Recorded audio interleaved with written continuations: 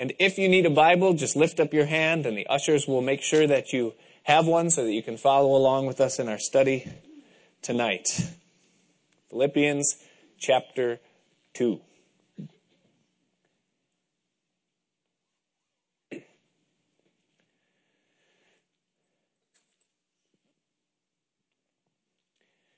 When Jesus was walking with his disciples on the coast of Caesarea, he said to them that the gates of hell would not prevail against his church. Now that is comforting because the gates of hell will not prevail against his church. But it's also a little bit disconcerting because the implication is that there's going to be a constant attempt. That Satan is going to constantly be seeking to derail and divert and destroy the church of Jesus Christ. Now, there are many devices that the enemy will seek to employ in order to do this, and by far the most prominent and productive is division that's caused by intrapersonal conflicts within the church. There's an underlying theme that goes throughout the book of Philippians, Paul's letter to this church, wherein Paul consistently encourages and implores the Christians there at the city of Philippi to maintain a spirit of love and unity and to be on guard against Satan's attempt to divide them as a church body. Now, as you read through the epistle and you see, hear Paul's heartbeat in chapter 1, verse 27, he tells them there that they're to mind the same thing. In chapter 2, verse 2, he tells them that they're to be of the same mind, of one mind and of one accord. In chapter 3, verse 16, the Apostle Paul again says to them there that they're to mind the same thing. And chapter by chapter, this theme keeps coming up, and it finds its culmination in chapter 4, verse 2, where Paul directly confronts these two women, Euodias and Syntyche, who apparently were at odds over something. There was an argument. There was a conflict between these two women in the church. And Paul, catches wind of this issue. And apparently it had gone to the next level, where people had now begun to choose sides, to see the point of view of one or the other, and they've begun to form opinions and make plans and kind of gather people, on there, and lines are being drawn in the sand. And as Paul hears word of this from a Roman prison, he feels it necessary to call these two people out by name and to address this issue because there is a danger of the church in Philippi either being literally divided, a split taking place, wherein the church in Philippi will become the churches in Philippi because they're not able to reconcile and there'll be a split. Or, perhaps even worse than that, there wouldn't be a split wherein the two churches or one church would become two churches, but rather the issue would just kind of go under the radar. It wouldn't result in necessarily a dividing of the congregation, but it would become a conflict where, we're not going to talk about this out in the open anymore, but you know what we'll be talking about when we're behind closed doors. You know what the topic of discussion is going to be when we're at the home Bible groups or in the prayer meetings or while we're on the telephone or while we're interacting with each other in a one-on-one setting. That this thing now is going to go under the radar and it is going to become the central issue, or at least a central issue there in the church. And Paul knows, as he writes this letter and as he considers this church and realizes what's at stake here, that if that happens, that the presence of God's Holy Spirit there amongst that congregation will become shrouded and the conflict will become the chief issue within the church. And what that looks like is that from now on, as soon as that conflict takes center stage, now when someone new comes in the church, or perhaps when new families or new faces show up in the general meeting, no longer is the chief concern, the main desire, to find out where are they at in their relationship with the Lord Jesus Christ. Have they been blood-bought, saved, and sealed by God's Spirit? Are they in? Do they have eternal life? That's no longer what's in the forefront of the Philippians' mind if this conflict takes center stage. Now it's, whose side are they going to be on? Once we get them in and they become a part of this church, how can we win them to our opinion in the division that we're dealing with here in this church? Whose side are they on? And this conflict, or conflicts perhaps, that were taking place there in the church, are the motivation behind what Paul writes now in chapter 2 of Philippians. And he begins in the first verse in a very practical way by just bringing to their attention what's at stake. If they allow this to go through, and this becomes the course that their church is going to carry on, what is going to be the outcome? What's at stake? He tells them at the very beginning here, verse 1. He says 4 things. He says, if there, and he means if there is going to be, if there is to be in your midst, therefore, any consolation in Christ. If, number 2, any comfort of love. If, number 3, any fellowship of the Spirit. And if, number 4, any bowels and mercies, or affections and mercies. If you're going to have these 4 things are at stake. What are they? He says, first of all, any consolation in Christ. The word consolation in the Greek language, it's the word paraklesis. And what it literally means, the translation of the word, is a drawing near or a coming alongside of. In other places in the New Testament, this same word is translated helper or comforter. And he links this paraklesis, this one who's going to draw near and come alongside, he links it directly to Christ. He says, if there's going to be any consolation in Christ, that means, in other words, if you are going to experience the presence of Christ in your church. The first thing that's at stake if conflict becomes the issue is that you will sacrifice the presence of Christ in your church. The help, the comfort, the power that comes from having Jesus Christ present in your midst, you are at risk of losing it if you continue on this course. Second of all, he says, if any comfort of love. The word comfort in the Greek means comfort. Deep, I know. I'm a language man, you know. But what he's saying is that the comfort or the help that comes from genuine and unconditional love in your midst. One of the most powerful things in all of the universe is unconditional love. And it's what the Holy Spirit supplies and provides as he moves in the group of God's people, moves in their midst. And Paul says if you want to continue to experience the comfort that comes from the love of God shed abroad in your hearts by the Spirit of God, beware. Number 3, he says if any fellowship of the Spirit. The Greek word for fellowship, it's the word koinonia.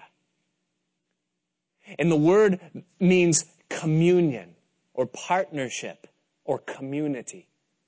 And what he's speaking of is the feeling and the bond that we have when we come together that makes it feel like we're with family. Do you ever experience that when you're around a group of Christians? That you're not just around people that are of like ideology or of similar background or cultural, substance, but rather there's something that goes deeper. There's a bond. There's something that's supernatural, that there's love. It's supernatural love. It's the fellowship that comes from God's Holy Spirit. That's what Paul is talking about. And he says, be careful. And then number 4, he says, if there's to be any bowels and mercies. The word in the Greek means heartfelt depth of affection. heartfelt depth of affection. And he's speaking of the ability that you would have personally and that others would share as well, the ability to sincerely care about the well-being of others.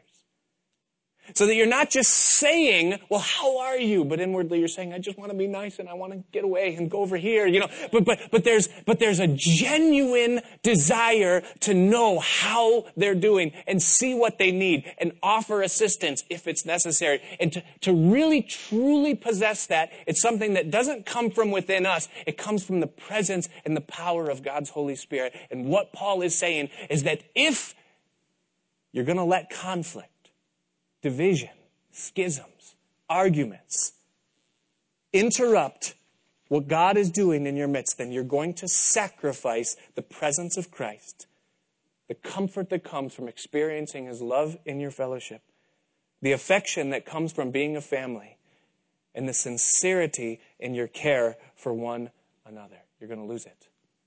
Listen, church, what we possess as Christians and as a church, as Calvary Chapel of the Hudson Valley, is the only thing of any real beauty or real value in all of the world. We have the message of the gospel. I mean, think about everything that is going on in the world, the ugliness that is going on all around us out in the world. And we have the only thing that can make a difference in anybody's life whatsoever, the presence of Jesus Christ and the message of His gospel. It's the only thing that lasts, the only thing that can help, and we have it. I mean, think about what's going on out there. It's ugly. I mean, 3 suicides that I heard of today. You may have heard the name Junior Seau, Pro Bowl quarterback, linebacker, played for the San Diego Chargers for years and then went to the Dolphins and then the Patriots. I mean, I don't even know football and I know who Junior Seau is. Killed himself. 2, corrections officers, one up here and one down in Westchester, killed themselves just in the past couple of days. I mean, it's overwhelming what's going on out there in the world. People have absolutely no hope. They're stretched to their wits' end. They're trying to make it financially. They're trying to raise a family. They're trying to hold on to their sanity, and cord by cord, string by string, it's being ripped out of their grasp. I talk to people, and they already have stress in their lives and in their jobs. But yet now they have this thing hanging over them that, there's cutbacks. And if you want to keep your position, then that's fine and all, but it means you're going to have to also take on this responsibility and this task, and this is going to be added to it for no additional pay, because that's the price of what it takes to keep your job in this day and age. And if you don't want it, that's okay, because there's 10 people lined up outside that do. And so the load just increases, the stress just increases, the tension increases, the sanity decreases. And here, God has given to us the one thing in all of life that can make a difference, that can help. It's the most beautiful thing in all of the world, this gospel, this message. And if that treasure has to take a back seat or play second fiddle to some petty conflict that's causing a division within the Church of Christ, that's just grievous. Well, what color is the carpet going to be? Because I do not do red in church. Do they really have to have the volume of the music? Wait, no, that's meddling. Does there have to be drums in the band? Or do they have to dress that way? And all of a sudden, these tiny little things come in that have the potential of stripping a church of its power, of its glory, of the thing that God has given to us. The world, they've got us in every area. We can't touch the world when it comes to entertainment. We can't touch them when it comes to amusements and pleasure and dealing with the senses. But do you know what we have that the world can't touch? We have love. Genuine, unconditional, agape love. The world doesn't even know what that means or know that it exists. And yet it's what God promises to flow through us to give to them the one thing that can actually help. And when that power and the preciousness of it has to take a back seat to some conflict that's going on between Christians and a church, the Bible tells us that it grieves the Holy Spirit of God. And He won't stay in a church that operates in that fashion, where the main thing is second to my thing or to your thing. And what happens is that we end up as a church losing the only thing that can actually make us worth anything, the presence of Jesus Christ in our midst, the comfort that comes from experiencing his love, the communion of knowing each other on a deeper level than acquaintance, but actually as family, and the genuine concern that we're called to have for our brothers and our sisters. And it's impossible for a church to be divided over petty squabbles and yet still produce something of substance that can really help. We just become a shell of what we're supposed to be. We promise to produce something, but in reality, we don't possess the thing that we're saying that we have or that we can give away. We're void of it. We're a shell of what we're supposed to be. Well, thus he goes on in verse 2. If you don't want to lose these things, then what do we do? Verse 2, he says, fulfill ye my joy. And then he gives 4 responses. That first of all, you be like-minded. Second of all, that you would have the same love. Third, that you would be of one accord. And fourth, that you would be of one mind. To be like-minded means to be of one purpose, and that your existence as a church, beyond anything else that you might do or that you might be, you have one purpose, and that is to elevate and glorify God and to give forth the gospel of grace. That's your one purpose, like-minded. To have the same love, the unconditional love, and to hold on to it. Don't let it be ripped out of your hands. To be of one accord. And I love that word because inside that word accord, you see the word chord tucked in there. And if you ever hear a guitar perfectly in tune and it just strikes like an E chord where all 6 strings get hit at once, Or when someone on a piano just has that talent to be able to, move their hands like it sounds like they have 40 hands all hitting the keys at once, and it just comes all in perfect harmony, and it just does something inside of you that you didn't know could be done, And that's what he's talking about when he says of one accord, that there would be such harmony amongst you, such supernatural love, such purpose in what you're about. That there would be power, that as people come in, something would shake them deep inside like the sound of that harp or that guitar they'd say, there's something here, there's something so powerful. And then he says of one mind, and basically he repeats where he began when he said like-minded. And his point is that for you and I, Christian, and for the Philippians here in this time, nothing is to trump the one reason for which we exist. The presence of Jesus Christ, and to bring forth the gospel of salvation to a lost and dying world. Nothing is to come between that. It's interesting, people come to me sometimes. None of you, it's not Wednesday night people. Wednesday night people never come to me. But they have problems, They have problems with the church. Or they have a problem with one of the other pastors. Or they have a problem with a brother. There's something that's going on. And so they'll come to me, and usually once I start, I listen kind of halfway in case there's something serious or something, but usually I already know why they're there before they even finish, in this whole thing. And this is how I typically respond. And let me qualify that by saying this is how I respond to myself too, because I have problems sometimes with the church and with the other pastors and with the brothers and sisters. And this is how I deal with it with myself, and it's how I deal with it when people come to me. Is I'll just ask one question. I'll say, listen. This church, Calvary Chapel, the Hudson Valley, is this a work of God or is it a work of man?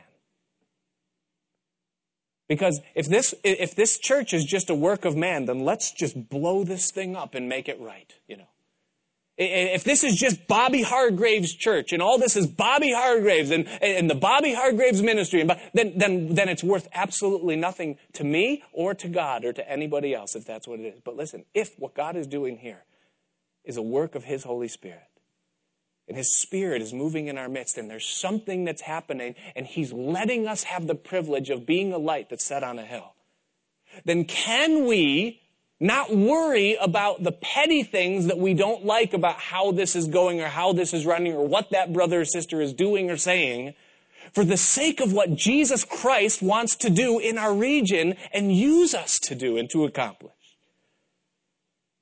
And it's amazing to think about what the implications of that is. And it's the point that Paul is making is don't let the petty issues, the things that don't really matter in the light of eternity, interrupt what God wants to do in your midst. There was a work that was taking place in Philippi. And Paul didn't want to see it upset. He didn't want to see it derailed by stupidity. And it grieves the heart of God when it happens. Well, where do these problems come from? He tells us in verse 3. Where do divisions and, factions and debates and arguments and fightings, where do they come from within a church? Look at verse 3. He says, let nothing be done through strife or vain glory. I really like what the New King James says for this. It just brings it back into normal English for us. It says, let nothing be done through selfish ambition or conceit. Let nothing be done through selfish ambition or conceit. To be selfish means to put one's self on top, or to put one's self first. That's what it means to be selfish. To put my agenda and my desires above anything else that is going on. Now, I don't have to expound very much on what selfishness is, do I? Because maybe you're better than me, but I am all too familiar with what selfishness is. I live with selfishness every day. I have to fight it and beat it down because it shows itself all the time in just pure self. It's what we are. We're just messed up, Selfish. But then he goes on and he qualifies selfishness. He says selfish ambition. And selfishness is bad, but selfishness by itself is somewhat contained. But once you combine selfishness with ambition, now you have a recipe for disaster. When you have someone who is selfish and they are also ambitious, what that means is that person will stop at nothing to have their will fulfilled, to have their way done. It's selfish ambition. Now, the other word that Paul uses, the close cousin of selfish conviction or selfish ambition, is conceit. And, the translation, what that means is just simply pride. It's just pride. That's what that is pride. And pride is a dangerous thing in a church, and it's a dangerous thing in the life of an individual Christian. Once a person gets lifted up with pride, they're on a fast track to destruction. It's what happened to Satan. When you read Isaiah chapter 14, he was lifted up with pride and motivated selfishly. He had selfish ambition. And it led to a attempted coup, a civil war in heaven, and it caused him to fall, to be cast into the earth. Paul wrote to Timothy and he said, don't ordain someone who's a novice in the faith because they'll fall into the condemnation of the devil, being lifted up with pride.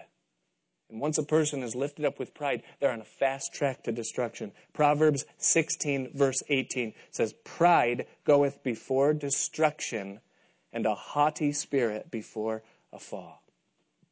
There's a couple of things that pride does once pride infects a person. The first thing, and really pride is like a disease. It's a lot like, some virus or bacteria that you would catch, And the first thing that pride does when it infects someone's heart is that it eliminates or disables that individual's ability to recognize it. Usually the last person to realize that they have a pride problem is the person that has the problem. It's the only disease that everyone else knows that you have it except for you. And that's one of the things that makes pride so dangerous. It's hard to recognize. Then, after it's in there, pride always stirs up and ignites contention. Proverbs chapter 13, verse 10. And this is a great verse. Maybe you want to write this down if you're a contentious person. It says that contention cometh only by pride. But with the well-advised, or those that obtain counsel from others, is safety. Contention cometh only by pride. And pride always causes and stirs up contention with people. The next thing that pride does is that pride always leads to shame. Proverbs 11 verse 2 says that when pride cometh, then cometh shame. But with the lowly cometh wisdom. And if you've ever been proud, probably this has never happened to you. I have experienced it a little, But any time that you get lifted up with pride, you're not far from experiencing shame. I love the story that Jesus told about the man who was invited to the wedding feast, and he immediately saw an empty seat near the front of the room in an honorable place, and he thought, well, that seat must obviously be prepared for me. And so he went and he sat in that seat. And Jesus said that wasn't his seat, and so he was put to shame in front of the entire house of the wedding, as they said, hey, this seat was prepared for someone else. You're way back there in row 476, And the lesson was, Jesus said, take the lowest seat in the house, because if you humble yourself and take the low seat, then you'll be exalted. No, that's not your seat. Come on, come a little bit closer to the front. But with pride always comes shame. And it's the source of contention and strife within a church, whether it's Philippi in Paul's day or whether it's our church in our day. When a person or a group of people is lifted up with pride and motivated with selfish ambition, it's a recipe for disaster amongst a group of people. So what's the solution? He tells us in the second part of verse 3 there. He says, let nothing be done through strife or vainglory, but rather in lowliness of mind, let each esteem others better than themselves. Do you know what lowliness of mind is? Humility. It simply means humility, to be humble. And then he describes for us what humility looks like. What does it mean to be humble? At the end of verse 3, he tells us, first of all, humility's outlook. And there's 4 qualities of humility that he gives to us here in these next few verses if you're taking notes. Humility's outlook. He tells us there, first of all, he says, in lowliness of mind, let each esteem others better than themselves. Now that's challenging, isn't it? Because that's the exact opposite of everything that we've ever known or ever been taught or ever experienced as people have dealt with us. That we're to esteem others, that means to admire them or like them or account that they are better than we are. Now, how many people do that on a regular basis by show of hands? See, what the world tells us to do, and what we do naturally, is that we find people's weaknesses and then we prey on them. We magnify their weaknesses in our mind because that's what keeps us sane a lot of times. We'll look at someone, we'll come into an interaction, we'll begin to speak with them, and all of a sudden we'll notice something about them, or we'll pick up on something in their character. Wow, that person really likes to talk. Or, that person really... And all of a sudden we see something about them that is completely the opposite of the way we are, and we begin to qualify the way they are versus the way we are, and we lift ourselves over above them. That's the way the world is. It's the way self operates. It always has to exalt above someone else, esteem ourselves highly. But what Paul is telling us to do, and it's the very definition of what humility is that we're to esteem the strengths in others and not to ignore our own weaknesses. That we're to see their strengths and we're to deal with our weaknesses, and we're to allow that to let our eyes be changed and not just see ourselves as better, but to actually look at someone else and say, they're better than me. They're better than me. They're better than me. Their motives, what drives them, their intentions, probably even their gifts and their abilities, and even the things that I think I'm good at, they're probably really better than me. And Paul says that that's humility's outlook. It's the way that it deals with other people. It's the all-around assumption that they are better. He goes on to talk about humility's interests. What is humility interested in when it pertains to other people? Verse 4. He says, look not every man on his own things, but every man also on the things of others. Now, if pride is only concerned with self, and it is, then humility, by default, must make room for others. That's what humility does. Now, there is a constant struggle in the life of every Christian between selfishness and selflessness. And the amazing thing is it's almost like you got these two buckets, these two 5-gallon buckets. So that means you have 10 gallons of area within you, and 5 gallons is given for selflessness, and 5 gallons is given for selfishness. But you only have 5 gallons of fluid to disperse between the two buckets. And here's the problem, because, we all have a little selflessness in us. We don't want to have an empty selfless bucket. So we have a little selfless, enough to make people think that we're selfless, and so we appear selfless and all this kind of thing. But here's the problem with the selfish bucket. The selfish bucket is constantly siphoning off the selfless bucket. It constantly wants more. It's never satisfied to just have what it have. Self wants more. And since there's only 5 gallons, it's always taking from the selfless side of us and putting more in itself. We give less and less of ourselves away to others, be it in our prayer or our thoughts or in our giving or whatever, and we give more to ourselves. Do you know what the answer for that is? The answer to become selfless is giving. I love the wisdom of God and his instituting of giving in the Bible. I'm not preaching about giving or telling you to give. I'm talking about being a giving or a generous person. Because when we give of ourselves freely with no desire to have anything in return, we're giving away our selfishness. We're drawing from that bucket of selfishness and we're pouring it into the selfless bucket. And we're doing what Paul is talking about here when he says that we're not to look each one to our own interests, but we're to look every man also on the interests of others. To be concerned with and dealing out to the needs that other people have and not just the things that we have. We're to be selfless. That's humility's interest. He goes on in verse 5 and he talks to us about humility's mindset. And this is where it gets real challenging, church. The mindset of someone who is humble, he says, let this mind be in you. Now, pause right there. I know you probably already read the rest of the verse, but pause right there and imagine with me, you don't know what he's going to say next. He just says, let this mind be in you. And you begin to formulate in your mind what name Paul is going to list. And I love Paul because he probably thought just like we did.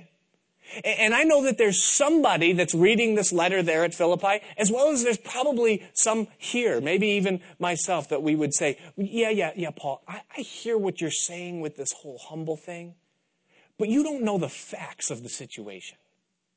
And you see, the person that I have that bone to pick with, or that there is that contention, I really am better. I really am right, Paul. I mean, Paul, any logical, reasonable human being would hear my side of this issue, this conflict, and they would say, you're right. We see your point. So Paul, I hear what you're saying. This is very good Christian doctrine, Paul, but I'm right. I am better than them. So look at Paul's example. You're better? Let this mind be in you, which was also in Christ Jesus. Who was Jesus? Verse 6. Who, being in the form of God. You ever have someone say that to you in an argument? Who are you, God? Well, he was.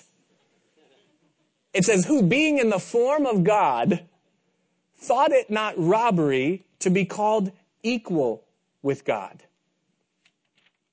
The first thing he tells us there is that he was God. He was in the form of God. He was God incarnate. Now, because he's God, that automatically means that there is no one better. He is the best at everything there is to be. He's the best giver, the best doer, he is the best. He's always right. He never does anything wrong. He is smarter. In every way that you could possibly list, he is light years ahead of anyone. He is God. It also says he thought it not robbery to be called equal with God. That is, that when Jesus, the God-man, walked upon the earth, there were a few times that he was referred to as God. We're told a couple of times in the Gospels that he was worshipped. And yet, even though he was worshipped, he did not say, don't worship me. Don't worship. Worship is reserved for God alone. Because he was God, and so therefore he had the right to be worshipped. When Thomas put his hand into his side and into the hole in his hands, Thomas dropped to his knees and he said, "My Lord and my God." And Jesus didn't say, "Whoa, Thomas, I'm not really God." No. He didn't think it robbery to be called equal with God. He wasn't stealing anything, in other words, by being called God. Why? Because he was God. You read John chapter 8, and Jesus says, "Abraham rejoiced to see my day, and he saw it and he was glad." And they said, "You're not even 50 years old and you claim you've seen Abraham?" And Jesus said, "Before Abraham was, I am." That's what Jesus said. And he used the tetragrammaton, what God spoke to Moses when he said, "Tell them that my name is I am." And they knew what he was saying because it tells us in the next verse that they picked up stones to stone him. They understood with perfect clarity who he was claiming to be. He didn't think it robbery to be called. He was God. He didn't think he was stealing anything by being called God. So what did he do with that? Verse 7. It says, "But he made himself of no reputation." Now think about all of the reputations that could have been attached to Jesus Christ. I mean, you understand a reputation. You know, all of us here have a reputation.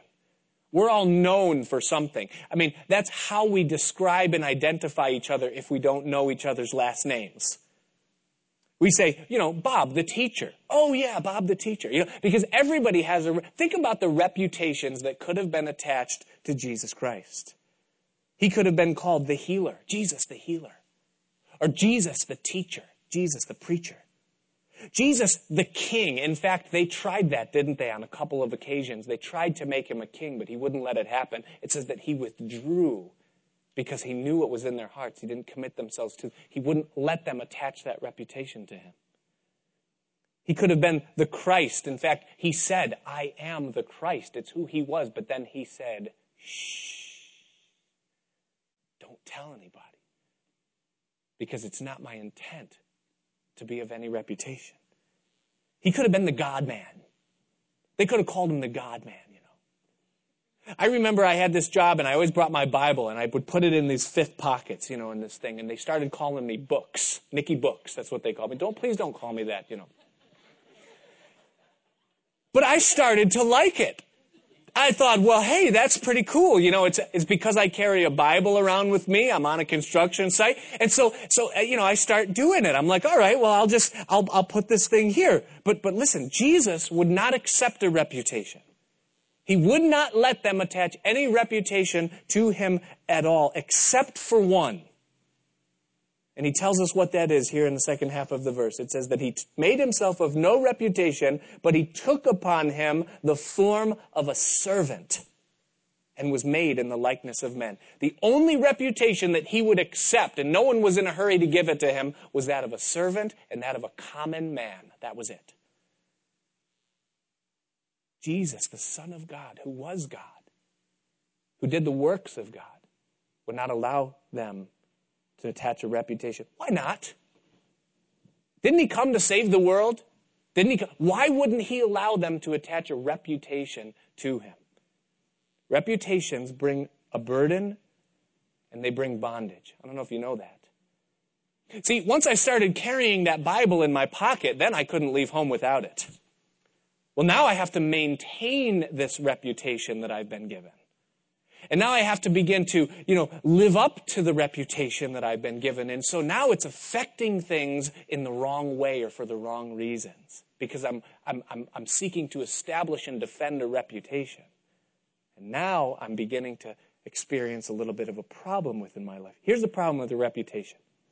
Is that once a person begins to develop a reputation, whether it's good or bad, but I'm speaking in terms of good, it automatically becomes a part of their identity. A person is given a reputation for being a good businessman or a very excellent athlete. They've obtained that reputation. Or of a great musician or an unbelievable chef. Or someone who is in excellent shape, the picture of muscular definition, Or even the Bible teacher, or the Bible guy or books or whatever. Once a reputation begins to be attached to a person, a couple of things automatically happen. First of all, you begin to become the reputation that you have.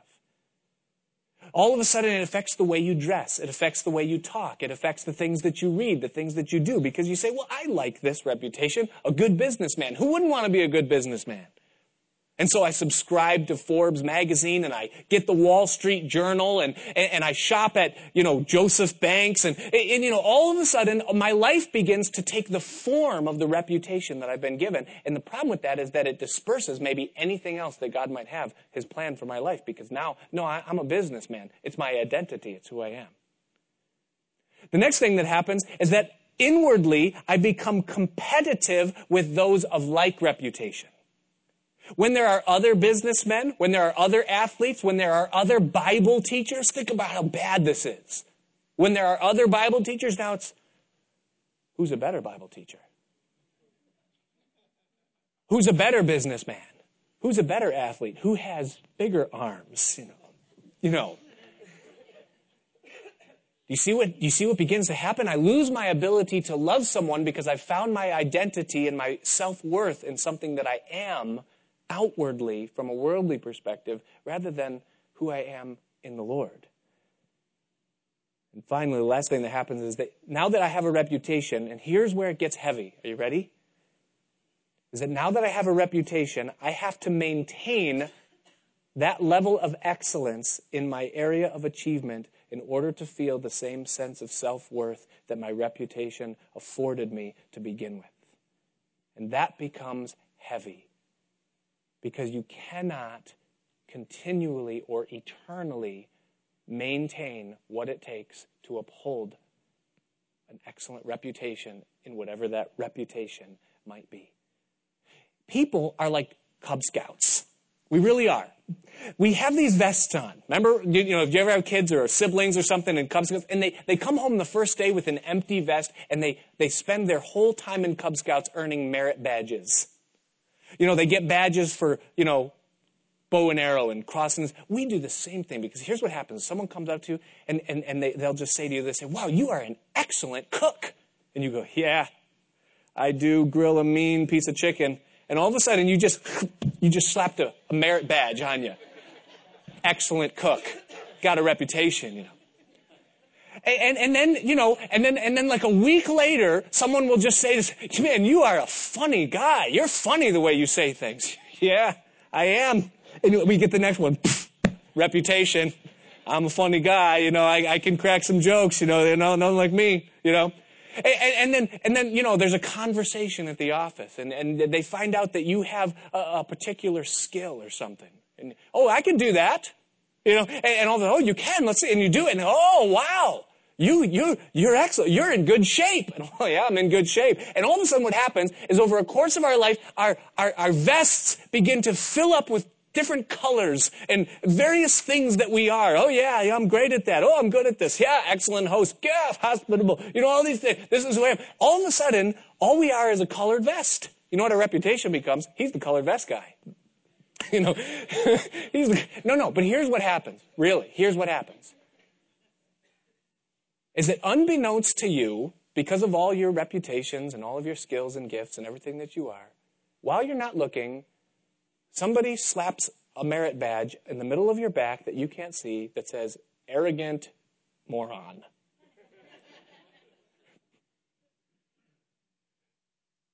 And that becomes your reputation. Reputations are a dangerous thing. Take the example of Jesus, the mindset of humility. He made himself of no reputation. Do you know what Jesus wanted his life to be? Do you know what his reputation was? The answer is in John chapter 17, verses 1 through 5. It was right before Jesus would go back to heaven. And listen to what Jesus prayed to his Father just prior to going to the cross. It says, he lifted up his voice, his eyes to heaven, and he said, Father, the hour is come. Glorify thy Son, that thy Son also may glorify thee. As thou hast given him power over all flesh, that he should give eternal life to as many as thou hast given him. And this is eternal life, that they may know thee, the only true God, and Jesus Christ whom thou hast sent. I have glorified thee on the earth. I have finished the work which thou gavest me to do. And here it is in verse 5. This is everything that Jesus lived for, and if he would have a reputation, this would be it. Verse 5. And now, O Father, glorify thou me with thine own self, with the glory which I had with thee before the world was. My desire, my drive, my identity, let everything that is in me be to be in your presence again with the glory I had with you from before the world was. And we've never even tasted the beginnings of what that is. And yet Jesus knew it, and so powerful and impacting was his desire to be with the Father that he would allow nothing in this earth to divert him from that one goal, that one desire, to be in the presence of his Father again. May that be the merit badge that we wear. Lord, let nothing in this earth become my reputation or my desire, but let me live completely and totally for you. Well, verse 8, back in Philippians chapter 2. No reputation, but then verse 8, he humbled himself even further. It says, in being found in fashion as a man, he humbled himself and he became obedient unto death, even the death of the cross. Interesting, he lived his life in absolute obedience to his Father. That was his mindset. And I mean, don't forget who we're talking about. We're talking about God. We're talking about the one who created all things, and now he's in the earth and he's waiting for his commands. And he says, okay, Father, here I am. I'm in the earth. I'm here to represent you. What do you want me to do? The Lord says, the Father speaks to the Son. He says, I want you to go spend time with those children. So he does. He says, whatever you want, Father. And so he ministers to children. He says, there's a leprous man. You're going to meet a leper today, and I want you to cleanse the leper and reveal my love to the leper. And so Jesus goes to the leper in obedience to his Father. What today, Father? Today you're going to choose your followers.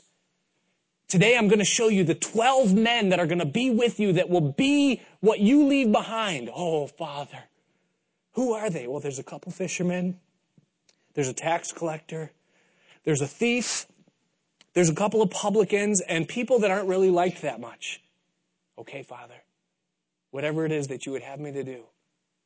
What is it today, Father? You're going to ride on a donkey. Today's the day of your coronation, son. You're going to become the king of Israel. You're going to ride on a donkey. Your feet are going to drag on the ground. It's going to be real glorious, son. And then, son, there's one more thing for you to do. There's a cup waiting for you there. And that cup is filled with all of the sin, all of the rot, all of the transgression, all of the evil, all of the selfishness, all of the pride, all of the outworkings of all of that, all of the adulteries, all of the lusts, all of the thefts, all of the murder. And I want you to drink that cup, son. And then I want you to take the cup of fellowship with me, the cup that is the source and satisfaction of all that you are, and I want you to give it to them. And it says, he obeyed. He became obedient unto death, even the death of the cross. The most shameful, the most humiliating death or experience that a man could experience. It says that Jesus did in obedience to his Father with the mindset of humility. Do you recognize a pattern of humility's mindset here? Go lower. And then once you get there, go lower. And then once you get there, go lower. And then once you get there, go lower. And you say, okay, that sounds really good, but where do we end up? If I take the mindset of humility and I consistently apply it to my life and I just always go lower, I always go lower, then where does that leave me in the end? Look at verse 9. And this is humility's outcome. It says, wherefore God also hath highly exalted him and given him a name which is above every name, that at the name of Jesus Christ every knee should bow, of things in heaven and things in earth and things under the earth. and that every tongue should confess that Jesus Christ is Lord, to the glory of God the Father. Do you know what the result of humility is? Honor. It's the great paradox of the Christian life. The way up is down. If you want to go up, go down. Proverbs chapter 15, verse 33 says, before honor is humility. And listen, church, in humility, there is freedom and peace. You don't have to be anything. You don't have to prove anything. You are able to be what you are. You take the humble road, and the Bible says that God will exalt you. Listen, God doesn't waste life. He doesn't waste talent. He doesn't waste gifts. He doesn't waste a calling. But this is what he asks of us. He says, don't promote yourself. Wait upon me and be humble, and I will lift you up in due time. That's the way. And it's the mindset of humility that we are called to have. And now Paul applies it, what he has just taught them about pride and humility, and he now applies it to their situation here in verse 12. He says, wherefore, my beloved, as you have always obeyed, not as in my presence only, that is when I was with you, but now much more in my absence. He says, work out your own salvation with fear and trembling. For it is God which worketh in you both to will and to do of his good pleasure. Most of the conflicts that come within churches and between Christians are the result of people that are over-concerned with what other people are doing and not concerned enough with what God is doing in their own lives. He says, listen, God is working in you to will and to do of his good pleasure. He works in you to want things, and then he works in you to do things. He is the one that's working within your life. And so what he's saying to them very simply is work out what God is working in. Work out your own salvation. He's not talking about the fact that you're saved. He's talking about the salvation gift, your walk with the Lord. You worry about your walk with the Lord. God's working in your life to will and to do. So you just deal with what God's doing in you, and don't worry about what God is doing with someone else or in someone else. Don't let that ruffle your feathers, And then he says, do all things. And this one's going to hurt. Some of you might want to plug your ears. I know I want to, He says, do all things without murmurings. Murmuring means complaining. And disputings. That means arguing. It's funny. We sing that to our kids, don't we?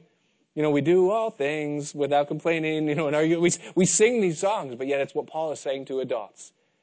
He's saying, don't complain about what's going on in the church, and don't argue or bring it to the level of a fight. And he says that the result of that, in verse 15, he says that you may be blameless and harmless, the sons of God, without rebuke, in the midst of a crooked and perverse nation, among whom you shine as lights in the world. He says, if you do this, if you just listen to what I'm telling you, take the humble road, be of the same mind, don't frustrate the grace that God has given to your church, it's going to cause you to shine that much brighter to a lost and dying world.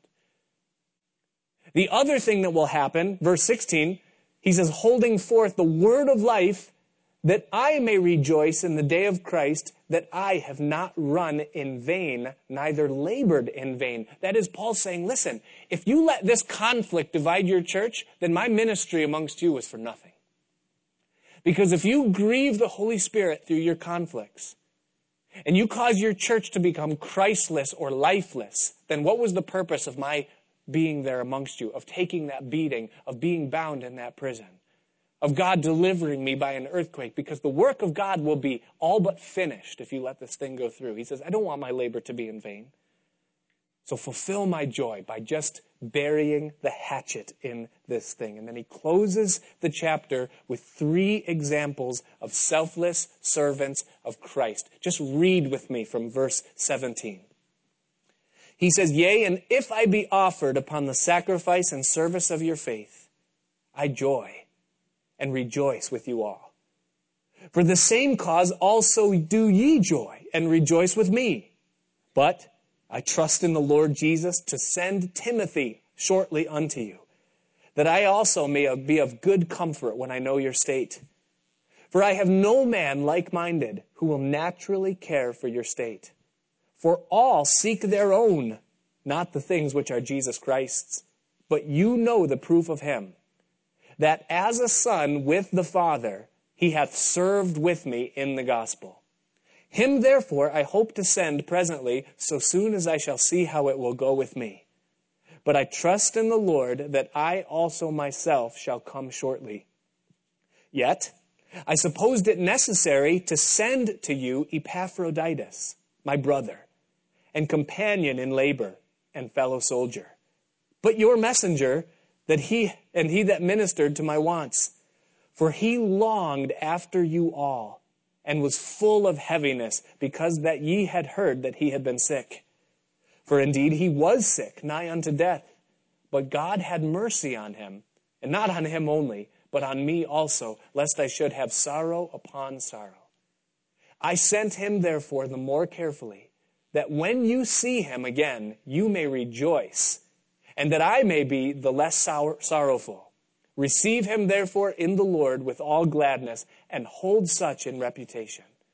Because for the work of Christ he was nigh unto death, not regarding his life, to supply your lack of service toward me. In these closing verses, Paul gives 3 examples of selfless servants to a church that was filled with people that were beginning to divide over stupidity. The first example, and real quick, we're closing, was Paul himself. In those first few verses, verses 17 and 18, Paul says, listen, if I'm poured out as a drink offering because of the ministry that I performed for you, in other words, if I die here in this prison because of my ministry to plant churches, that's a joy to me. I'd be happy to die for this cause, for this call, Paul says. That's a good example, someone who's willing to die. The second example is Timothy.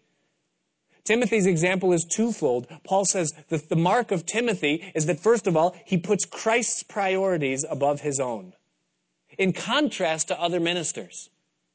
He's not worried about himself. He's worried about the things that God wants. Jesus is first in Timothy's life. And the second thing he talks about Timothy is that his natural reaction with people is to care more for them than he does about himself.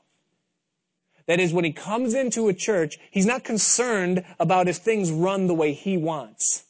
I mean, Timothy's Paul's right-hand man. He knew how church was supposed to look, but he wasn't concerned about that. It didn't bother him if he came into a church and the order of the service wasn't perfect according to what he thought, or how they were organized, or the way that they did things, because he had a bigger scope in his mind. What's God doing here? How is this church being affected by him, and how are they affecting others? And how will my actions here affect the people here? And that was Timothy's mark. It was his example. And then he ends with this man Epaphroditus. And his example is that he was willing to expend himself to the point of death in order to fulfill the calling that was placed upon his life. And that's a good example of someone who's a servant of the Lord, that they don't put themselves first. That they would go even to the point of death before they would put their own needs above that of a church or a group of people. So here's the conclusion of the matter, the conclusion of chapter 2 and of Paul's exhortation towards them to unify. Here's what it is. He whispers in the ear of this church and he says, can you let the color of the carpet go? Can you let the style of music be what it is? Can you forgive the person that offended you or slighted you or said something to you that you didn't like or threw an attitude at you? Can you forgive that person? As we close and the musicians can come, or Brad,